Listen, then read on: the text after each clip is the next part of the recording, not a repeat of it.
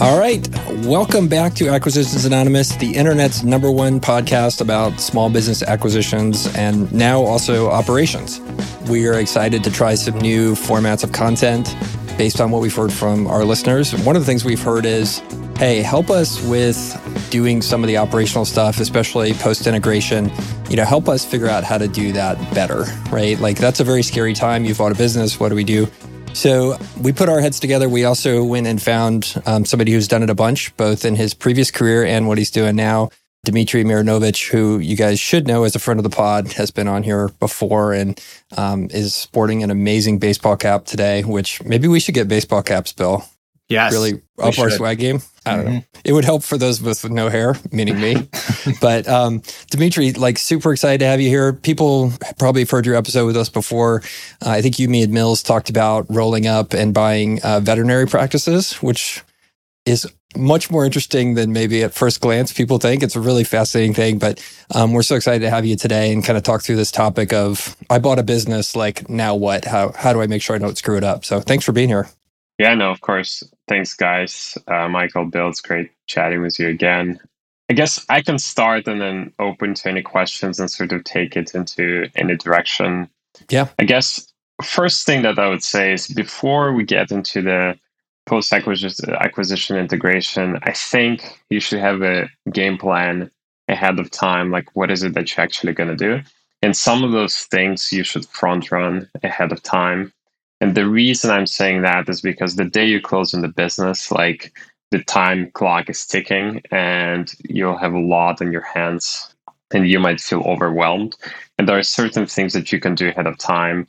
Like, two things that specifically come to mind, the two things that we always try to front run in our business right now at Acquiring Vet Clinics is, number one is making sure your bank account is set up. Like, set up bank account, get a credit card. And keep in mind for that, you'll need your federal ID, you'll need your entities formed ahead of time as well. Get void check. That's something that vendors might require and also your payroll provider might require. Get the void check, get the debit card, get the credit card. Basically have everything bank account related set up. Something else that we've experienced a few times is that some of the smaller banks, and you might end up using one because you are in the middle of nowhere, and there's just no Chase or Bank of America, your sort of regular, perhaps, banker or bank.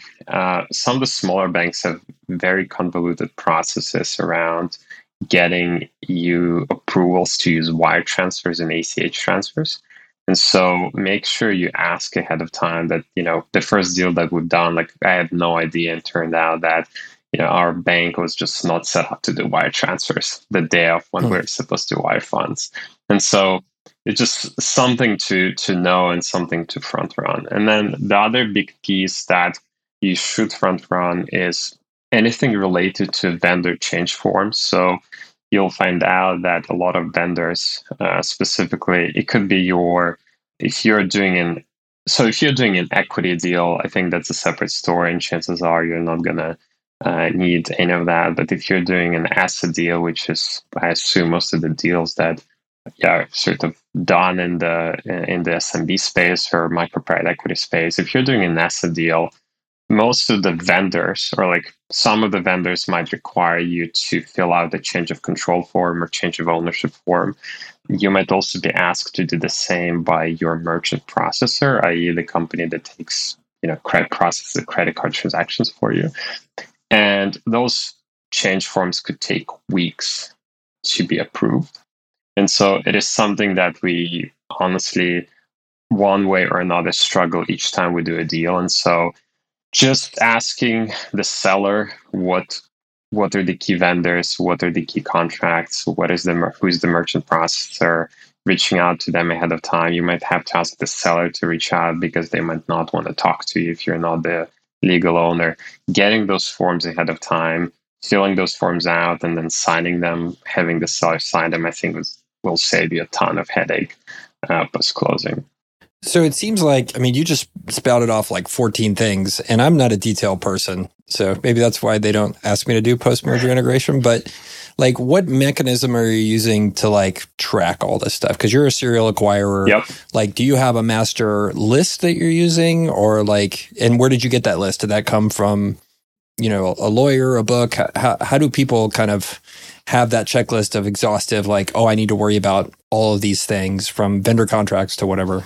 So we do have a list. So we use Notion for that, by the way. Highly recommend.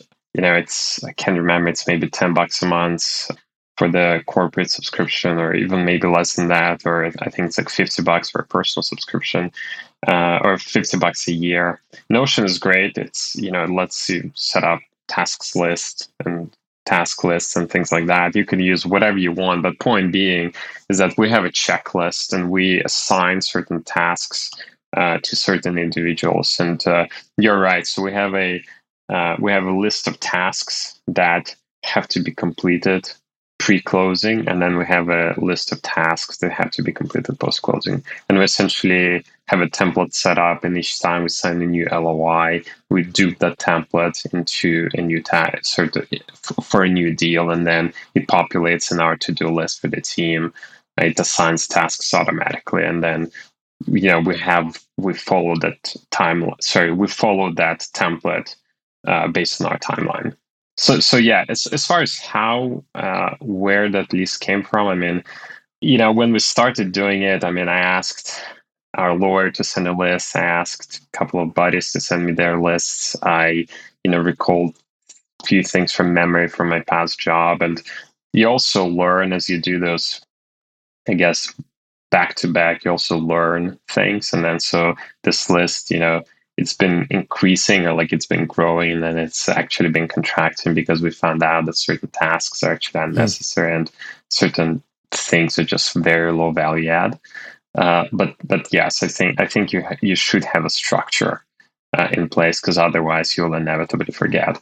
I would also highly recommend, it's sort of technical, but I would highly recommend being able to take notes next to each task. So not just having a sort of check mark done, but having some sort of process of where you're able to take notes, because you'll want to come back and take a look at those tasks later on and see what was done. And I would do the same, for example, by the way, for the diligence list. So we use the same process for diligence lists. And so being able to take notes and then come back, because inevitably you'll forget, and then inevitably you'll have questions about what you've done pre-closing. Yeah, I think doing this is one of those areas where if you do multiple deals, you really do get a lot better, because you stub your toe a bunch of times on stuff that you failed to integrate properly. Yeah.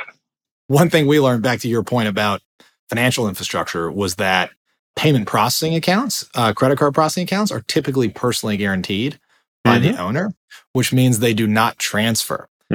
Which means they have to be underwritten typically. So you can't just like open a payment. I mean, Stripe is sometimes a little different, but a lot of traditional payment processors will not open a credit card processing account like on the phone in real time. So the first business we bought, the seller was like piping me money for a month because we weren't set up to process credit card transactions at close. Well, this all actually gets worse when you start to enlist foreign accounts as well. So we bought a software company in the UK, and it took us almost 2 months to get access to our money. And so all that kind of stuff happens as well. But so let's say I'm a new acquirer, and this is my first time to get a list. It sounds like, how do I put together kind of that, oh my God, I don't want to screw this up list of stuff? Go ask. It sounds like, Dimitri, you went and asked everybody you knew. Yep. I assume in the books there's some starter lists as well, Brent Bashore's book and stuff like that. I can't remember it specifically, but I think it might have had a list in there. Those are places, the HBR book about acquisitions. Is that the strategy? Yeah, I think so. You can also go and search Funder, and there are a few sort of diligence lists floating around and integration lists floating around. I think it's a good starting point. I would caveat, though, you would have to personalize that list for a given industry, because there are a lot of nuances for specific industries. And then I think once you start as a generic list, I mean, assuming most people are looking to make one acquisition, they're not looking to roll up an industry, because the two are obviously very different. But as you're working through your first acquisition or your only acquisition, I think you'll get smarter along the way, and you'll have questions pop in your head. And so you need to start somewhere. And I would also recommend collecting a few different lists. So your lawyers would have a list too, or they should have a list. And I think their list would be focused, would have a bit of a different focus, right? It would be focused on regulatory environment and liabilities and things like that. And so I think a lot of that stuff is very useful, and a lot of that stuff is overlooked in sort of traditional diligence lists. But yeah. Well, I would add, I did that exact same thing the first time I bought a business, and the lawyers and the accountants gave me like 100-page list. And like, you learn pretty quickly, like, there's about 93 pages of that doesn't matter at all. Right. And future sellers appreciated that. The first seller wasn't very happy with me. So let's transition a bit. So we just... Well, I want to add just one more thing as far as like how to make a list. As you said, Michael, you get a list that's like 1,000,000 miles long. One thing that I find to cull it is start with the credit card statement. Basically follow the money, because everything that they pay for has to be transitioned, right? Because if they're paying for it, their name's probably on it. Your credit card's got to go on that account, and it's probably kind of critical to the operations of the business. So if they're paying for it, that kind of tells you what the business is running on. And then similarly, if they're getting paid by it, same thing. A credit card processor, key customers, as you mentioned, Dimitri, et cetera. So if you want a place to start with the money flows in and out for places to transition. Yeah, I love it. Well, cool. So Dimitri, in the prep for today, the second thing kind of bucket you talked about is like, you talked about the process of starting on the right foot, right? In terms of having a good day one meeting with the new folks. And then the second bucket was, you just talked about like, okay, in most of these businesses, the number one, asset that you have is the knowledge in the people's heads, and they go home every day and you hope they come back the next day. So this, maybe talk a bit about how you think about those two things, and how acquirers should think about starting off on the right foot, and then also retaining the people that you want to keep. Yeah, so I think first of all, you should have conversations with all the key employees before you walk into the doors. So the way we do it is essentially we speak with the seller. Typically, seller stays with us. It's, in our case, seller is typically one of the veterinarians at the clinic. But we also want to chat with the practice manager, with maybe key surgery technician, some of the other associates, veterinarians at the clinic. Basically, everyone who we think is a key employee, like, we want to chat with them before closing, beforehand. And it doesn't have to be a lengthy conversation, it just needs to be, a 10-minute chat where you make them realize that they're important to you, right? And you care about them, and you want them to stay, right? To be there. And so I think that sets a good precedent. Now, when you walk into the doors day one and to make a presentation, we try to keep it sort of high level. We just, present, who we are, what we're going to do. My advice, or like my number one advice, I guess my number one advice is to try not to promise anything specific, and also try not to promise that, some people go in and say nothing will change. I mean, inevitably something will change, right? And people will haunt you for that. And so I think just staying somewhat generic and vague is helpful. I mean, you want to be positive, right? And you hopefully believe that, assuming you're not in the business of acquiring distressed assets, which is a whole separate story, right? And assuming you're acquiring a performing, going concern business, then, you should be positive, right? Like, you should be excited about growth. You should be excited about opportunities, and you want them to be excited as well. We kind of gently imply that there will be changes. We do promise that we're not going to cut people and things like that, but we don't make sort of blank statement of nothing's going to change. Something else that we do a lunch for the team the day we come into the doors. It's a small thing. It's a very easy thing to arrange, but I think it's quite impactful. And we try to chat about just, life and things. And so try to make it personal. We also, something else that we do that I think differentiates us from other buyers in the industry, we look very non-corporate. So, we're like a group of people wearing sneakers, jeans, t-shirts, maybe polos, but like very informal. I mean, we'll look proper, right? Like, but we're not wearing suits and ties and button-down shirts. And I think that enables us to relate closer to the demographic that we're talking to. Michael, I think you were going to ask some kind of people transition things from my end.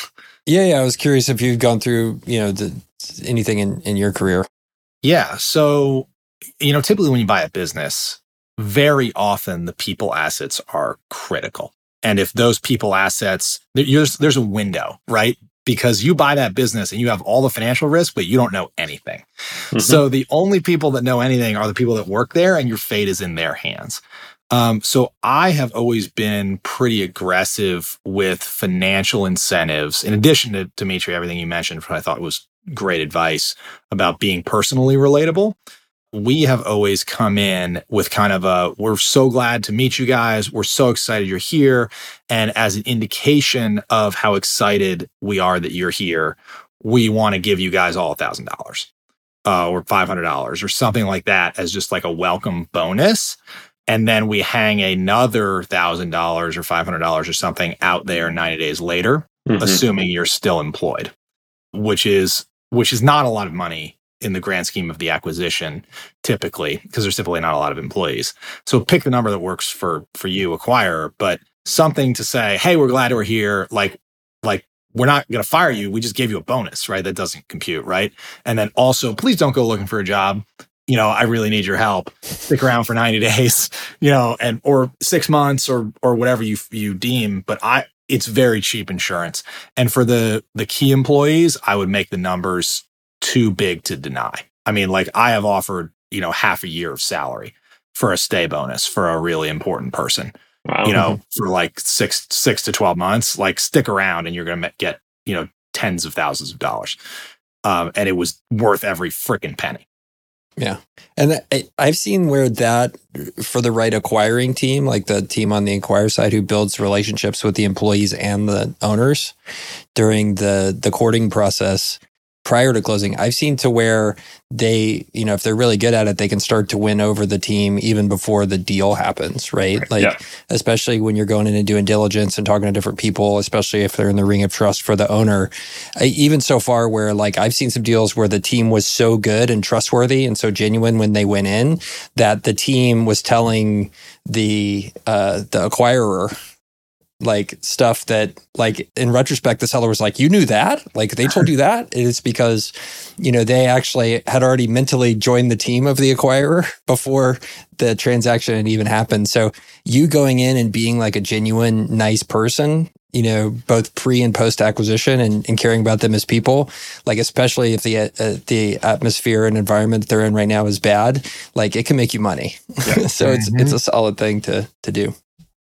Yeah, and we try to meet with key stakeholders. It depends, sometimes like 2 weeks to 4 weeks before closing. So, for example, we're hopefully closing an acquisition in about a month, and my co-founder, Dr. Bill, just went to the clinic, met with all the associates, met with the seller, and actually received an inbound request or like inbound interest from some of them to co-invest with us and to buy the clinic alongside with us. So that just speaks to, I think, what Bill mentioned, like, you're trying to build those relationships. I also would say that it's super important to identify the key point person for the integration to come post-closing, because what we found out is that there'll be a lot of requests and some of them will be small, some of them will be very significant, but you need to have one dedicated person to chase those requests for you. Could be the seller if the seller stays with you in the business, but oftentimes, seller is either checked out or seller's time is extremely valuable. So in our case, doctors, their time is extremely valuable and they're not always the most just organized throughout the day just because they have cases coming coming out, emergencies, things like that. And so having a dedicated person, whoever that is extremely important. And I think it's worth chatting with the person ahead of closing or on the closing day about the expectations for them being that key sort of point person for the coming, months, 2-3 months, and so forth. So how do you think about when is the right time to, especially if you're acquiring the business into an existing business, when is the right time to start rolling out changes, like the integrations you want to have, new software systems that you're using, new processes and procedures? There's a yin and yang there, right? Change is going to hurt morale, but it's also going to help make everybody more successful. So, how do you think about that, both in your specific instance and then I think also in general? Yeah, I think some changes have to happen day one. Otherwise, it just becomes incredibly painful. So specifically HRS, if you're using one, you need to take over day one. So everything payroll benefits related, you need to take over day one. You need to onboard all the employees. You need to collect their I-9s. You need to essentially hire them into the new entity. If this is an asset deal and there's a new legal entity, that has to happen day one. Something else that needs to happen day one is, basically your accounting system, right? Like you don't necessarily need to train the team to use your accounting system if it's a new system or whatnot, but you need to make a point that, okay, day one, we're using the new accounting system, meaning that if you used to input transactions into QuickBooks and now, stop doing that, either send them to us to record into our accounting system, or if you're familiar with our accounting system, we'll enable you to start doing that day one, because otherwise it just becomes painful. Everything else, we take a gradual approach. Like, for example, we space our visits. So day one, we have 2 people going in, and then a few weeks later, we have our practice management officer going in. And so he trains the team on what we call managerial checklists, essentially things that we want the team to do on a daily basis or a weekly basis. And so we space those things out. But, I wouldn't make all the changes day one, but certain things have to happen day one, just because otherwise it's going to be incredibly painful. It's great. Yeah. All right. I usually try to drop like 1 or 2 growth-oriented things. Like, I know you guys have been wanting to release new products. One of the things we're really excited about is to bring the resources to launch new products. So I typically try to drop like 1 or 2, the constraints are off things, something you learned during diligence that they should do, they probably know they should do, and now you're going to be able to do. I just drop like 1 or 2 of those and leave it at that for a couple weeks so they can get fired up. And then a couple weeks in, you start rolling out the ones that might make them a little bit more uncomfortable. Yeah, that's a good one. Yeah, it's always good to earn goodwill first and make their lives easier a little bit at first, and then you're able to ask them to do more things. Yeah, that's great. All right, anything else we missed on this topic? I think I feel better about my ability to integrate stuff, which is make sure somebody else does it. As long as you trust the other person. I would be fine the first time. Second time, maybe somebody, yeah. Make sure you do not touch ERP day one. Just don't. Make sure you don't what? Make sure you do not touch the ERP day one. Fair, or maybe even day 90. Yes. ERPs break businesses. Just be extremely careful with the ERP. And if you want to implement a new ERP, roll out your own ERP, whatever you want to do, or change the existing ERP, just be extremely, extremely cautious. Because if you botch something, you could literally destroy your business for a period of time. Well, I think that's a really good point, Dimitri, because having done several ERP integrations and rollouts, the key to a successful one is understanding the business backwards and forwards. Like all of the different ways the business touches the ERP and what it needs to do. All ERPs are pretty customizable. They have to be customized. So if you're a new acquirer, you don't understand the business well enough on day 1 or probably even on day 90, or I would wait a whole year. You got to understand the intricacies of how this business really runs before you touch the ERP. Yeah. And if you're a serial acquirer, it's almost easier to build some sort of mid-layer, either software or even manual process whereby someone takes data from that one ERP and then makes it comparable to data from your other, businesses, clinics, whatever you own, and just kind of do that for the time being. I think that's an immediate solution you could implement. It requires people hours, but it's not that bad usually. And then that obviously doesn't risk, destroying your business. That's great. All right. Well, I think we did great on this one, and we will click stop. And thanks everybody for joining us this week. Hopefully you learned something. I definitely did about how to do this post-merger, post-acquisition integration better. So thanks, guys. Thanks, Dimitri. Thanks, guys. Good chatting.